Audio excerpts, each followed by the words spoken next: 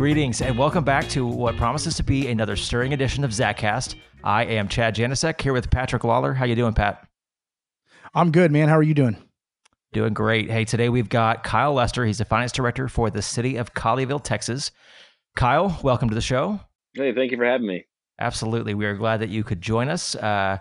Obviously, this is a busy time for not just you, but pretty much everybody in city government. But in particular for you, because you are starting the budget process. And given all of the uncertainty that's going on with the COVID-19, I know that in the county that you're in, they just issued a shelter-in-place order for all non-essential work, basically, a couple of days ago. Mhm. So definitely there's going to be some economic impacts that come with that. And as you start your budget process, we thought it would be good just to chat with someone and kind of see how you're handling it, see what kind of things that this is changing for you and what your approach has been. And so, yeah, why don't you just talk to us a little bit about how Colleyville's reacting to some of these issues?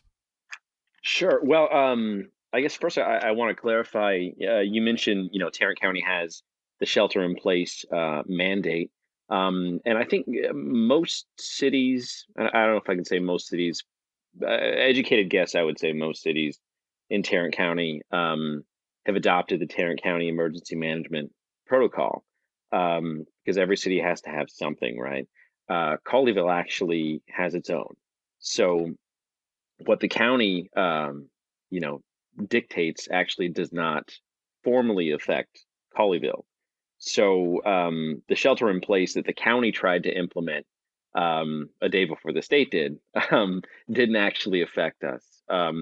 Our elected officials have been adamant that they don't agree right now that we need a shelter in place.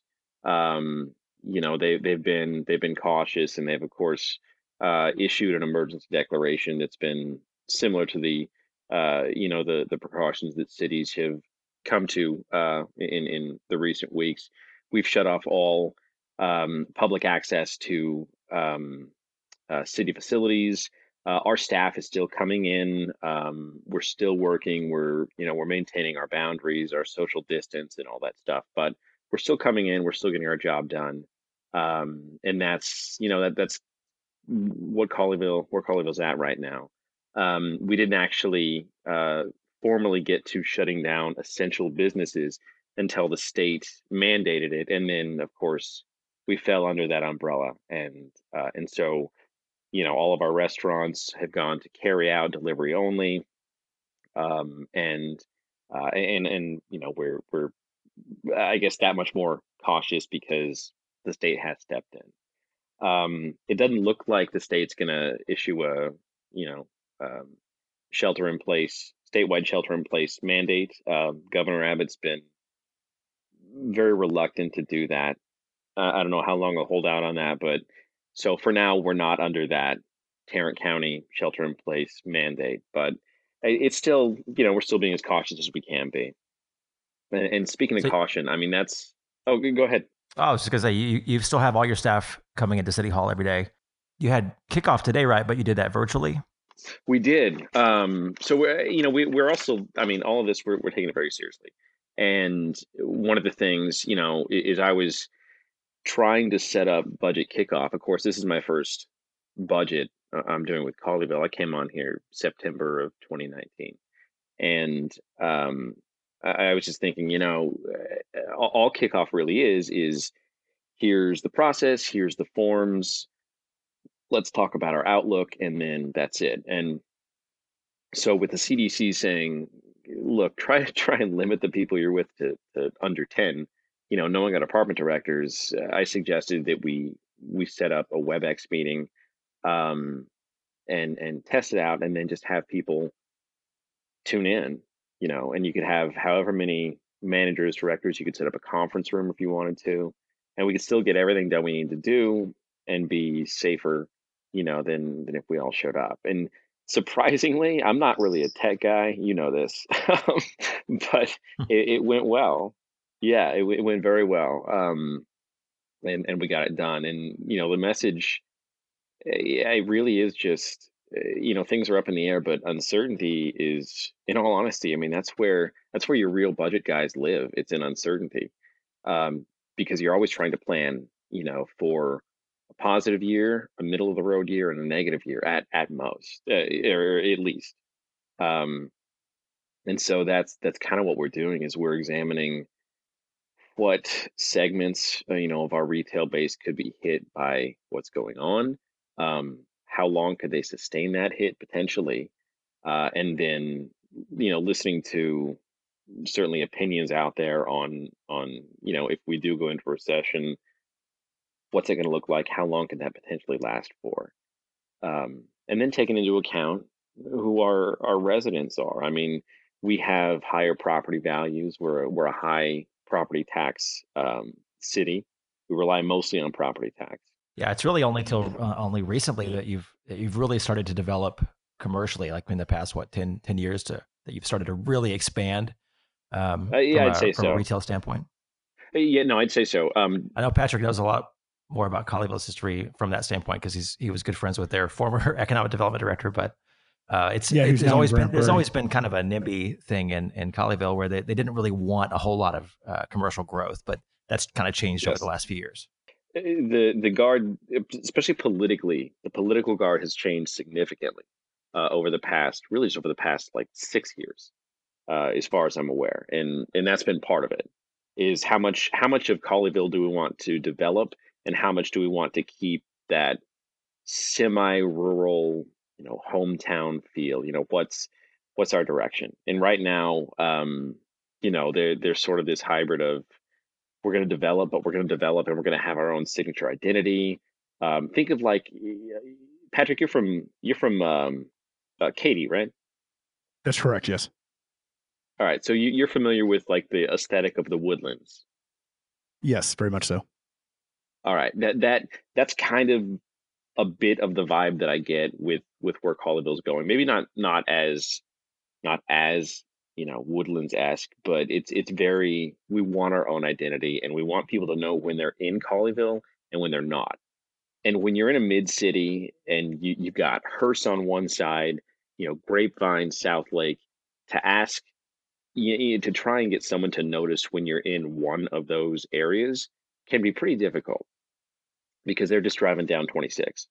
Yeah. So description of that is Colleyville's basically sandwiched between Grapevine on one end and North Richland Hills and Hearst on the other, right?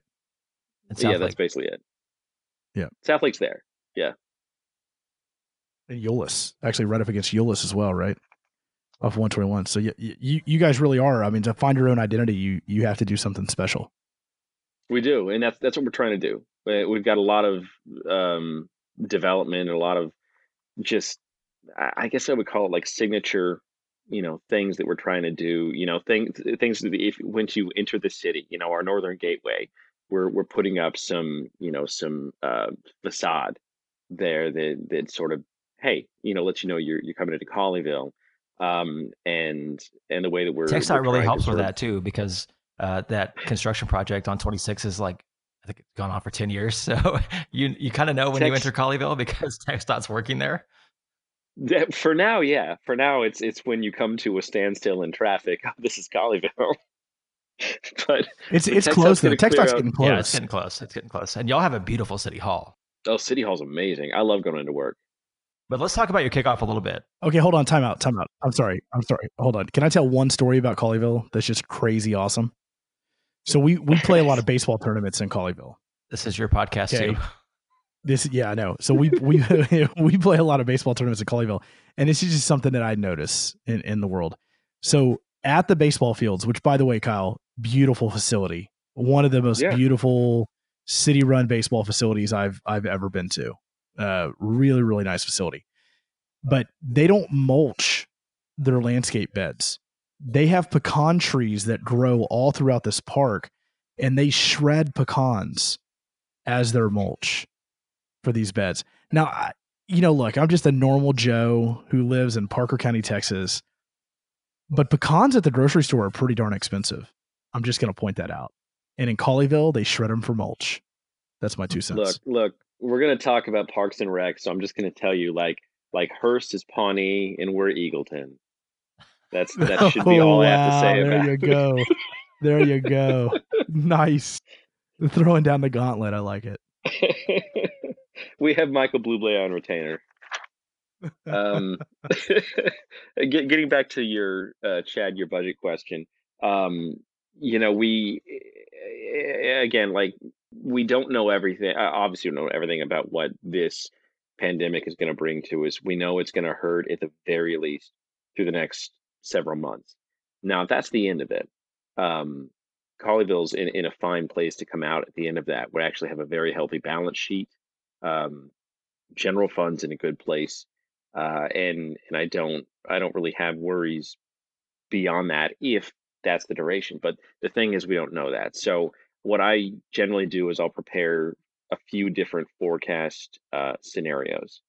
Um, those would be, if it's a couple of months and the hit that we feel is primarily in this fiscal year, or maybe the implications are beyond that, and we have businesses that can't recover, and then businesses that don't come in to fill those businesses.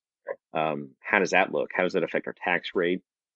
How does that affect our half-cent sales tax for CEDC and CCPD? Because that puts more pressure on the general fund. So really, the name of the game is being flexible and having, I guess, kind of contingency triggers that you can pull and say, okay, this appears to be happening. Let's let's pull this trigger. Let's think about shifting kind of how we fund things. The situation you don't want to be in is the situation of a financial manager or city manager that has not already assessed their risk. The first thing I did when I got to Colleyville, and I really learned this from working at Weatherford, is to take a look at your revenue portfolio and your exposure and say to yourself, okay, if we come to this catastrophic point where we're having to consider something like furloughs, or widespread layoffs or a lot of program cuts, what triggers that? Like, what leads us to that point?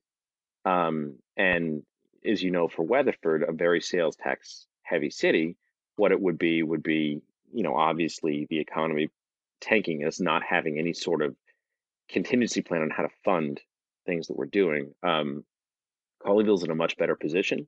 Um, we're a little more insulated. Obviously we're not impervious to it, but I think we have quite a ways to fall before we get to that point. And even on the way down, we have a lot of different levers that I think we can pull before we get to those drastic measures of furlough or layoffs. And I certainly wouldn't think that's definitely not our intention to get there. And I don't think that's where we'll be. So my favorite part about budgeting is you get to you get to a point when you've been doing it in the same place for long enough where you basically know like where every dollar is. And, just when something random comes up and a question gets asked to you, you can just kind of see step A to step B to step C about if I make this one change, how does that affect everything? And it's sort of this Zen moment that you eventually will get to as either budget director or budget manager. I assume that you're not quite there yet because you've only been there for a few months, but No, definitely not. it's good to know like the first thing that you did to get to that point was a risk assessment and not like from a risk management standpoint, like your Yeah. operations and safety training and things like that, but just your financial risk. Where are Mhm.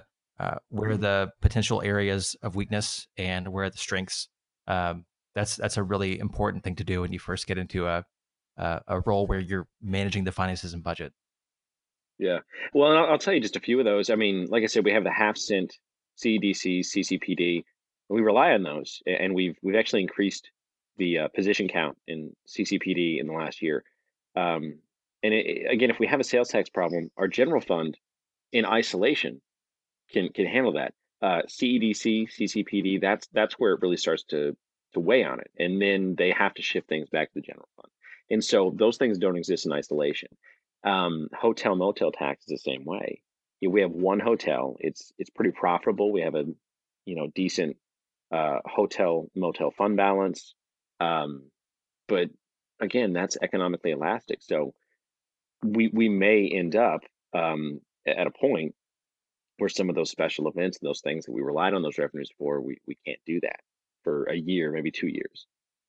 And that's really where the pressure comes from in Colleyville. So talk to me about your kickoff again. Or let's go back to that. Sure. And obviously, you know, you mentioned that one of the things that you do in a kickoff is just talk about the process and procedures, and that's great and fun, and everyone loves that. But another really important aspect of your kickoff is the story that you're telling about what you're trying to accomplish in the upcoming budget year. That kind of helps guide the departments with their requests and helps them understand ahead of time what is and is not likely to get recommended for funding. So, you know, as you've kind of prepared for this day for the last few months, you've probably had a story in mind, the things that y'all have done over the past few years and where you're planning to go, the city's strategic plan, comprehensive plan, like how all these things fit together. Sure. How does that change in the last couple of weeks when, you know, as this situation has grown more and more intense? I think in general, you start to see how many of those goals, which one of those matter more than others, is the best way that I could put it. Because all those goals are going to compete against one another. You want to, for example, you know, staff up PD and fire, for instance. That's always something a lot of cities are after. But at the same time, you want a low tax rate. You know, Colleyville has, in the last 2 years, has adopted what was the effective rate, and now is the no new revenue tax rate. And they would love to keep doing that. That's a very high priority for them. How does that compete against, you know, like I said, if your sales tax does tank for, you know, more than just this fiscal year, for next fiscal year and part of 2022, you're going to have to put off one of those goals. And so I think that's really where the rubber starts to hit the road. Is you say, look, all of these are here, and we all want to accomplish them more on the same page, but you have to prioritize them, and you have to say which ones are more important.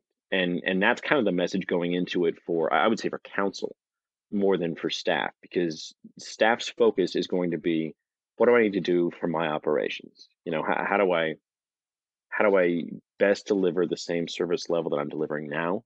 And if I want to increase my service level, why and who's it going to benefit? That's fine. The ultimate decision level really comes to city management and council, and that's when you have to tell them very frankly, look, if this is your first goal, here's what you sacrifice for over the next couple of years. And so I think going into any given budget year, that needs to be your message of goals are always going to compete against one another. The economy, basically what we're up against is what it is, and here's the unknowns. Here's what we don't know. So our message, you know, generally isn't going to change too much from year to year, at least not from my standpoint. I want to point something out, which you kind of hit on this a little bit, Kyle, but because we've had a statewide disaster, I don't know how many cities have really realized this yet, but in the new tax code that the legislature adopted last year, we no longer have a cap. The cap is increased to 8% for the next 2 years. Have y'all talked about that at all at Colleyville? So we have. Colleyville was, this is before I got there. I believe our mayor and I think our city management team sort of helped champion some of those property tax caps, and so they know they're out there. That the 8% is now in play. I mean, I can't imagine a scenario right now in which we would go up to that point. I can tell you that the flexibility, just in the last couple of weeks, the flexibility on tax rate for Colleyville has grown a lot more than it had been before that. Before that, I wouldn't say it's rigid, but it was very, you know, we can do this no new revenue tax rate, and now it's, the language has changed a little bit to, look, that's what we're aiming for. If we can't get there, we understand. Let's just really map out why we're doing it, what we're. So I think it's softening a little bit. We're certainly, I mean, I would bet my next paycheck that there's no way we're going to in any way go up to an 8%. But Colleyville obviously is an extremely fiscally conservative city, right? So I mean, yes, it's kind of known as very that. much so. But I do think it's interesting because I've had this conversation with a couple different cities. That's come up in the conversation, is like, man, Of but course, if we have to, we can compensate with property tax. It's amazing how fast that conversation's come up. well, of course it has. I mean, It's not surprising to me. If you listen to any of the conversations during the legislative session, it's not surprising that cities will try to take advantage of a moment when that 3% cap goes away. Well, you're going to have a ton of cities that take advantage of it twice. They're going to take advantage of it 8% this year and 8% next year. I mean, the writing is on the wall from the state level that they're going to try to limit the ability of cities to manage their own property taxes.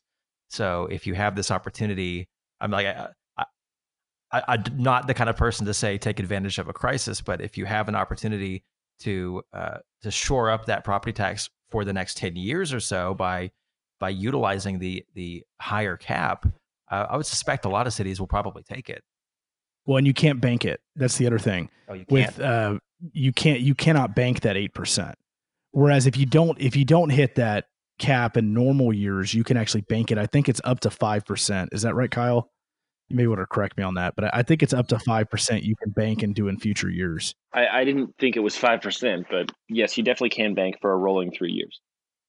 Yes. So I think it's, I think it's very interesting to see how cities are going to react to the situation. Kyle, I want to dig really into the sales tax because that's what, with our clients most recently, we've been dealing with, which is what is our loss? How much is it going to be? And how, because we are, the good news is that we're at a time in the budget year. We're at re-estimate time, right? So we're at a time in the budget year where we still have time to cut back on services so that we can end on a balanced budget. We haven't hit the street maintenance season yet. That's correct. We haven't hit street maintenance season. That's the biggest thing. So sorry, Public Works Department, you're probably going to get hit. Yeah. But the question is how much have you started to dig into the actual projections of loss of sales tax for Colleyville? That's an interesting question. For the past week, that's at least 20% of what I've been doing with my time. So the biggest thing that's been hit for Colleyville has generally been food and beverage establishments, restaurants and bars. And they're still doing business. Most of them are still doing business, but they're really reducing how much business they're doing. They've obviously cut their staff. And people have, we have a few liquor stores in Colleyville that are highly patronized. So I would say that in general, even though the governor has said, hey, restaurants can deliver mixed beverages and stuff, I wouldn't think that there's a lot of that going on. What's probably happening is people have gone to Goody Goody and, bought their own stuff, and now they're at home, and so our mixed beverage taxes are probably going to be non-existent for the next couple of months. And that's what I'm planning on. Is very little showing there. From a sales tax perspective, my biggest concern isn't really this fiscal year. As you said, Colleyville's a very conservative, fiscally conservative city, and we can weather a hit for the next several months. The question is how long this is going to last, and if we do lose restaurants permanently, if we have some that permanently shut their doors, are we going to have ones that replace them? And that's kind of that's where my concern is at this point in time. 10% of our sales tax comes from those food and beverage, establishments. And so, if I assume conservatively that we take, I don't know, just from that segment, let's say a hit of about 8%, I can do that and then, turn around and say, okay, well, people are basically going to grocery stores, but we also have some recreational, areas there that people aren't going to either. So really what I'm trying to do is look at several different scenarios and come up with, okay, a best case, middle of the road case, worst case scenario, and then see what the next few months really have to offer. The great thing about, I wouldn't say great, but the beneficial thing about when this hit is this hit early on in the budget process. And so we should have some, early idea of how this is going to at least immediately affect us within the next 2 months. Yeah, you'll have sales tax data for March in July before you propose. Exactly. Yes, exactly. And then we'll have our final. I'm sorry, sales tax for May. Yeah, sorry. And that's when I'll have my final property tax values. And as I said, Colleyville is a property tax heavy city, so we rely much more on that than sales tax, and that insulates us a little bit, from some of this noise that we're having. But the issue right now, honestly, is a budget guy is just to be flexible and to tell all your department directors and your city manager, be very open about you need to be prepared for potentially something very bad, to where we don't have a lot of room next year, that maybe we need to think about scaling back operations if it's a very deep and long recession. um, Fortunately, that's not what I've been reading, but yeah, I mean, this is unprecedented, so Are y'all really just be flexible and know where you can. No, go ahead. sorry? At this point, are y'all or are you thinking more of a like a fund balance hit for next year type of scenario, or a scaling back operations, or just not doing as many new things? Would a fund balance hit be a higher priority option for you, just so that you could kind of maintain the status quo while you determine the actual length of the impact? Well, if you can afford to do that, I think that's probably a pretty beneficial thing. Having said that, this does afford you the opportunity to really take a strategic look at your operations and say, what do you really want to do, and what can you live without? And in all honesty, if you can live without something, in a bad economy, then you can live without it in a good economy. And so you always need to take that strategic look. If you can deliver alcohol from from a restaurant during a pandemic, then why can't you do it when there's not a pandemic, right? Exactly. Why the hell not? I just want to say that that's spoken like a true that is spoken like a true budget guy, right? Not like a city manager. Okay, a city manager would never make that statement, Kyle. But a budget guy who doesn't want the city manager to spend money, that's the statement he makes right there. Yeah, I'm he's not. got me on that one. I, Yeah. I don't necessarily. I don't want us to not spend money. I'm not a. We're not about hoarding. We just want to spend it strategically and on That is a things. total falsehood. Budget guys want people to spend no money. I would ask Chad all the time, That's Chad, do we no, no, have money no, for no, this? no. And the immediate answer was no. There was never like a yes. It was just a Yeah. no. If you give a mouse a cookie, I'm gonna want everything at the end of the day, and you just can't do that. Okay, well, now you're showing your cards that Oh, you absolutely, in saying, do I want this? You're saying, give me the world. absolutely. If I can get just a little bit, I'm gonna take everything.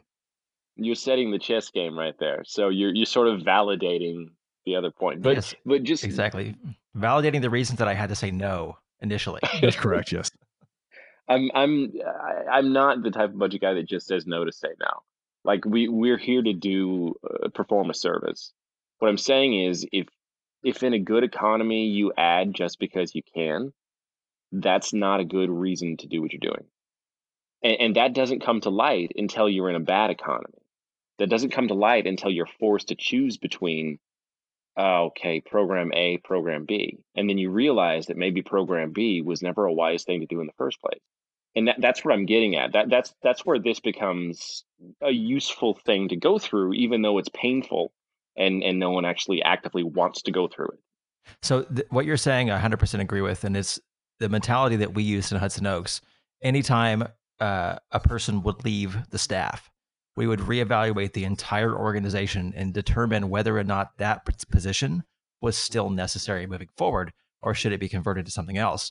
I mean, the staff that they have right now uh, is nothing like the one that we had 3 years ago, before we had our finance director leave, before I left. They've got several new positions because that's what the city needs now, and we didn't just need to carry forward the same thing that we were doing. So yeah, I Right. fully agree that it's an opportunity to evaluate the things that you have and determine what you really need. Sure. And having said that, get back to your original question. I am certainly not eager, definitely not as a young member of the staff, but even just as a finance director in general, I don't want to force anybody to cut anything. And I don't think that should necessarily have, be your go-to. If you've done your homework, you should be able to, again, assess your risk and know areas, know what you can do to try and sort of weather a storm. Um, for us, if it's, I am kind of relying a bit on fund balance, at least until we know what we're dealing with, because this is so unprecedented. I don't, I mean, I can project all I want, and I can come up with plans under different scenarios, but until I know what scenario we're under, I'm not going to try and prematurely pull a trigger, I guess, Yeah. or ask the city manager to do so. I think that's I something saw a a post. lot of cities do. Real quick, Patrick, I'll let you go through Sorry, it. go But ahead. Yeah. uh, a lot of cities are quick to pull the trigger when they at the first sign of distress. And I think that you do need to Yeah. have a steady hand as you move into these uncertain times. I mean, you have fund balance for a reason. It's not a Mhm. matter of deferring a decision. It's just let's just see what the actual impact's going to be before we do anything crazy. Exactly. Well, I saw, and this relates to a lot of the special services we're doing for clients right now. We're doing a lot of on the fly weekly loss projections for clients throughout the state of Texas. And I saw a post today on LinkedIn from a guy who was a finance director for well over 30 years. And his post was, what does a finance director tell a city manager at this time? And it basically went into detail on how you give your city manager the absolute worst case scenario and you lock everything down and you stop basically all spending across the board. And I just thought to myself, man, as a city manager, I want to know what they really think. I don't want the worst Yeah. case apocalyptic scenario. I want to know like what is it, and I don't want to call the client out because we're doing a lot of work for them, and they're doing a really good job right now. But they did some initial assessment on their sales tax on how much they would be losing, and their assessment was apocalyptic.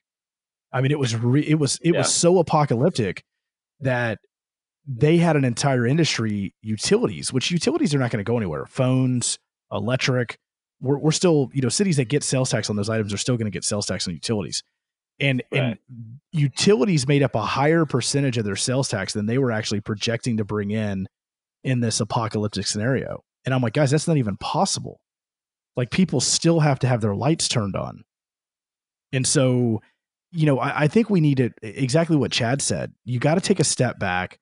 You have to look at it and do your analysis, and you don't have to freak out. There's no reason at this point to freak out. And Kyle, you have really, in this conversation, you're really, because I know you personally, right? You're super level headed through this right now, and I'm impressed by it. I mean, it's not. Well, I mean, that's the thing, though. It's going back to, I guess, what you were saying about the initial knee-jerk reaction from a finance director.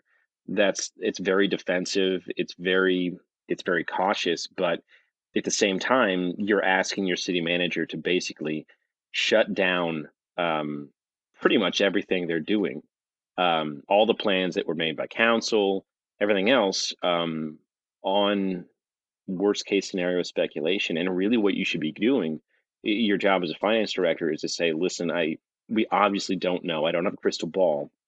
Here's what I can tell you. Here's where we can flex, and here's where things get a little rigid. I've got a few projections. I've already done them.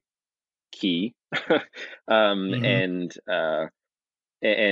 we can maintain our status quo right now. Let's wait and see. It's going to be a few months. It may be rocky, but we can get through this, and we're going to ease into whatever solution we have to ease into. It may hurt, it may not, but we're not going to just try and pull the cord and pump up the parachute. Like, we can be a little more level headed about this. And I think that's a fine approach. I mean, that's a really, really good approach to take to an event that I think right now finance directors are trying to look out 2 or 3 years to say that this event is going to be everybody's assuming this is a recession or some type of depressive situation financially, right? And we don't know that yet. All we know is that this is going to last weeks, and we don't know how many weeks. So why are we projecting 2 years or 3 years out when really all we know is it could last weeks? Why aren't we just looking at the week by week loss at this point and taking it week by week? I'd say, and this may be a little more in depth of an answer than people might be thinking, but I've been thinking for a while. We're definitely due for some kind of a slowdown. This is has been the largest economic expansion even though it's slow expansion, the longest economic expansion we've had in this country, and so I think everyone, a lot of attentive finance directors were looking for a slowdown. And so when this came up, it became, okay, this is it. Now everything that we've, you know, thought about or trained for or projected for is coming to fruition. Um, what we need to keep in mind is this is vastly different from 08, 09.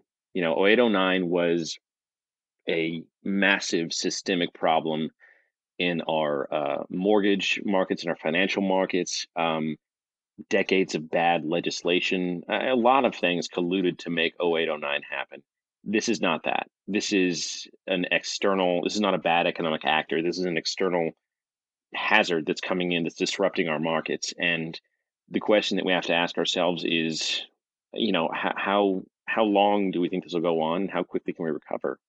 I can tell you that Colleyville residents, just getting back to my just locality, um, tend to be higher in terms of wealth, in terms of property values, and even though their savings may take a hit, I think we will be insulated to a certain extent from sort of the effects of this. That doesn't mean it won't hurt, and that doesn't mean that it's not going to be a problem for us. But I don't see this being a catastrophe yet. I mean, I can plan for a catastrophe, and that's fine, but I'm not going to sell my city manager on a catastrophe because, quite frankly, that's not my job right now. Awesome. Kyle, thank you so much for the background, the context, from a budget standpoint, like someone actually dealing with this in the moment. I'd be remiss though if I didn't take the opportunity to bring up a question that you actually posed to me recently. And we kind of put it aside and said, let's talk about this on the podcast.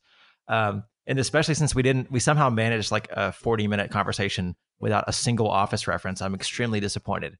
But so you asked me the other day, if Leslie Knope were my assistant director, would I keep her because of her productivity or fire her for her blind impulsiveness and reckless actions? So I actually went back to rewatch the first couple seasons of Parks and Rec. If those of you who don't know, Leslie Knope is the deputy director of the Parks Department in Pawnee, Indiana, which is a fictitious town. And let me just first say, whoever wrote that show was amazing. They had so much background research, or they worked in city government for a very long time. But everything from the way the Parks Department operates and the planning department and the libraries, and when she meets Louis C.K., the police officer that they end up dating. Oh my gosh, he talks just like a police officer, even about how he's attracted to Leslie Knope. Yes, I found her attractive, and after I spoke with her, it's just the way that they all speak and act is so lifelike, at least in the first few seasons. But yeah, so why don't you go ahead and give your thoughts on that question, Kyle? Because I know that you got in some trouble on a Facebook group or a Reddit sub, post or something. No, so first of all, the only disappointment I have from Parks and Rec is that they never showed a finance office at all, because that coming from a finance office, that would be comedic gold with especially with Leslie Knope's personality. But I go back and forth on this. So yeah, I was a part of a nerdy Parks and Rec fan group on Facebook, and I mentioned on there, I think I might honestly have just fired Leslie Knope in the first few seasons, and I just got dogpiled on. Okay, whatever. But the real thing that I think I was really getting at was that Leslie, at least for the first two seasons, whenever she didn't get what she wanted, she would go above her superior's head, and even worse, she would go to the press and try to undermine city council, city management, and especially in local government in Texas, local government that has the capacity to make things a lot more disruptive, have a lot more negatives than any positive you could potentially happen, from that. And so if that continually happened, if that's all that Leslie Knope was, it's my way and I don't care what you want, even if it was well intentioned, I definitely would have taken some kind of personnel action. Uh, you can't do that. If you try and venture in, I know that we talk about like politics versus administration, and we're taught about that, and there's certain things that bleed over. But when you blatantly try to spit in the face of your city council as a staff member, that's when you definitely gone over the line. Well, she later runs for council. She does exactly. That's why I'm yeah. saying only in the first few seasons, because once she runs for council, you're like, all right, this has gone clearly beyond, any reality. scenario. Yeah, It's but if you literally not realistic. Literally the least realistic I've ever seen. No, but if you give me Leslie Knope, Harvest Festival, or Tom Haverford, yeah, I would have fired Tom immediately. And I would have invested in Sparkle Studs. Twinkle Twinkle Big Star. Or Entertainment 720. No. So it's been a while since I watched Parks and Rec. I remember when it came on, I had just moved to Weatherford, and I was managing the parks maintenance department, and it hit home just perfectly. Because parks people are very excited about parks, and that's great because that's their job. But Leslie Knope is just the quintessential parks person, and so it really resonated with me there. There's an episode where she finds out that the library department has put a claim in on her pit lot, and it's her boss's ex-wife Tammy that is the deputy director of the library department. And there's this huge internecine struggle between parks and libraries, and they hate each other, which I found that quite funny too. But the thing about Leslie is, at least in the beginning, she's just really naive. Like, she's super ambitious, but she's really naive. Like at one point, they go to a neighboring town to build a park with this Kaboom organization, and she comes back, and the planner is like, why don't you just go do it? Like, you don't have to ask for permission, just ask for forgiveness. And so she says, so who do I ask to know if I don't have to ask for permission? It's like, she's such a rule follower, but like she starts to kind of break rules as the thing goes. And like you said, she starts to go way beyond the bounds of a public servant. At least a non-elected public servant. But I don't know. Part of me thinks that you could utilize her ambitiousness, and you might term it as overzealousness. I feel like maybe it's partly because she's in a smaller city, but there's a lot of opportunity in bigger organizations where a lot of people are doing the same job, where that sort of ambition just kind of gets drained out of you over time.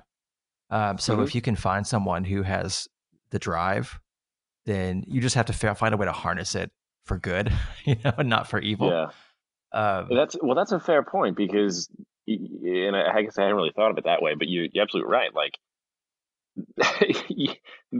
as much red tape as government has, and as much as you hear the word no, I mean, you can really become kind of more like Larry, Gary, Jerry, Gingrich, Gergich, whatever his name is, where you just kind of show up and do your job and leave. And and you don't want that either.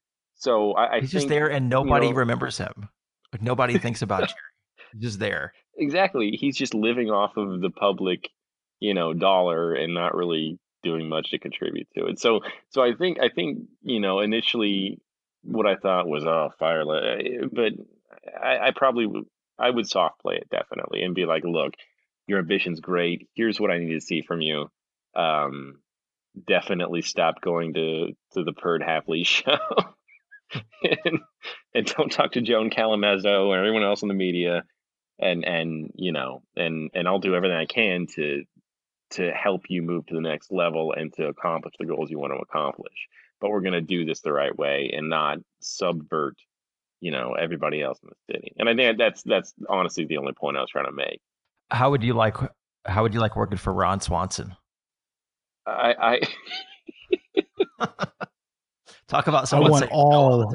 Yeah, correct. I want all of the meat. All of the meat. I'm afraid what you heard was give me scrambled eggs. When what I said was I want all of the eggs you have.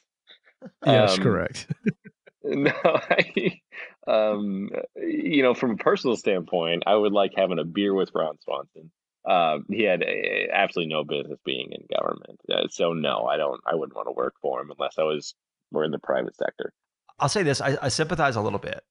I lean a little bit more. I'd say like anti-political, not really the biggest fan of government generally. But so going into government was a little bit strange. But I always kind of felt like, if I wasn't doing it, then someone else who maybe didn't care as much about being, fiscally responsible or operationally responsible, maybe they'd be in my position. So I kind of have some sympathy for Ron. He's a little bit of a caricature, obviously, because it's a comedy show. But the one thing I loved about Ron is later in the series, I don't remember what they're building, maybe a park, maybe something else. And someone comes up to him and asks him for this permit, and he just hands him a sheet of paper and it says, "I am permitted to do this."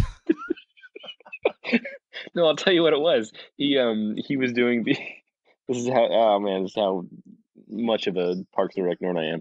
He was doing the staff appreciation lunch, and it was a barbecue, and he brought a live pig, and he was gonna slaughter it and throw it on the grill, and like the parks ranger was like, "Oh, you can't do that here." He's like, "Why not?" And he was like, "Oh, it's against at least 5 laws and like a dozen health codes." And he's like, "Oh, don't worry, I have a permit." And he hands it to him, and it says, "I can do what I want."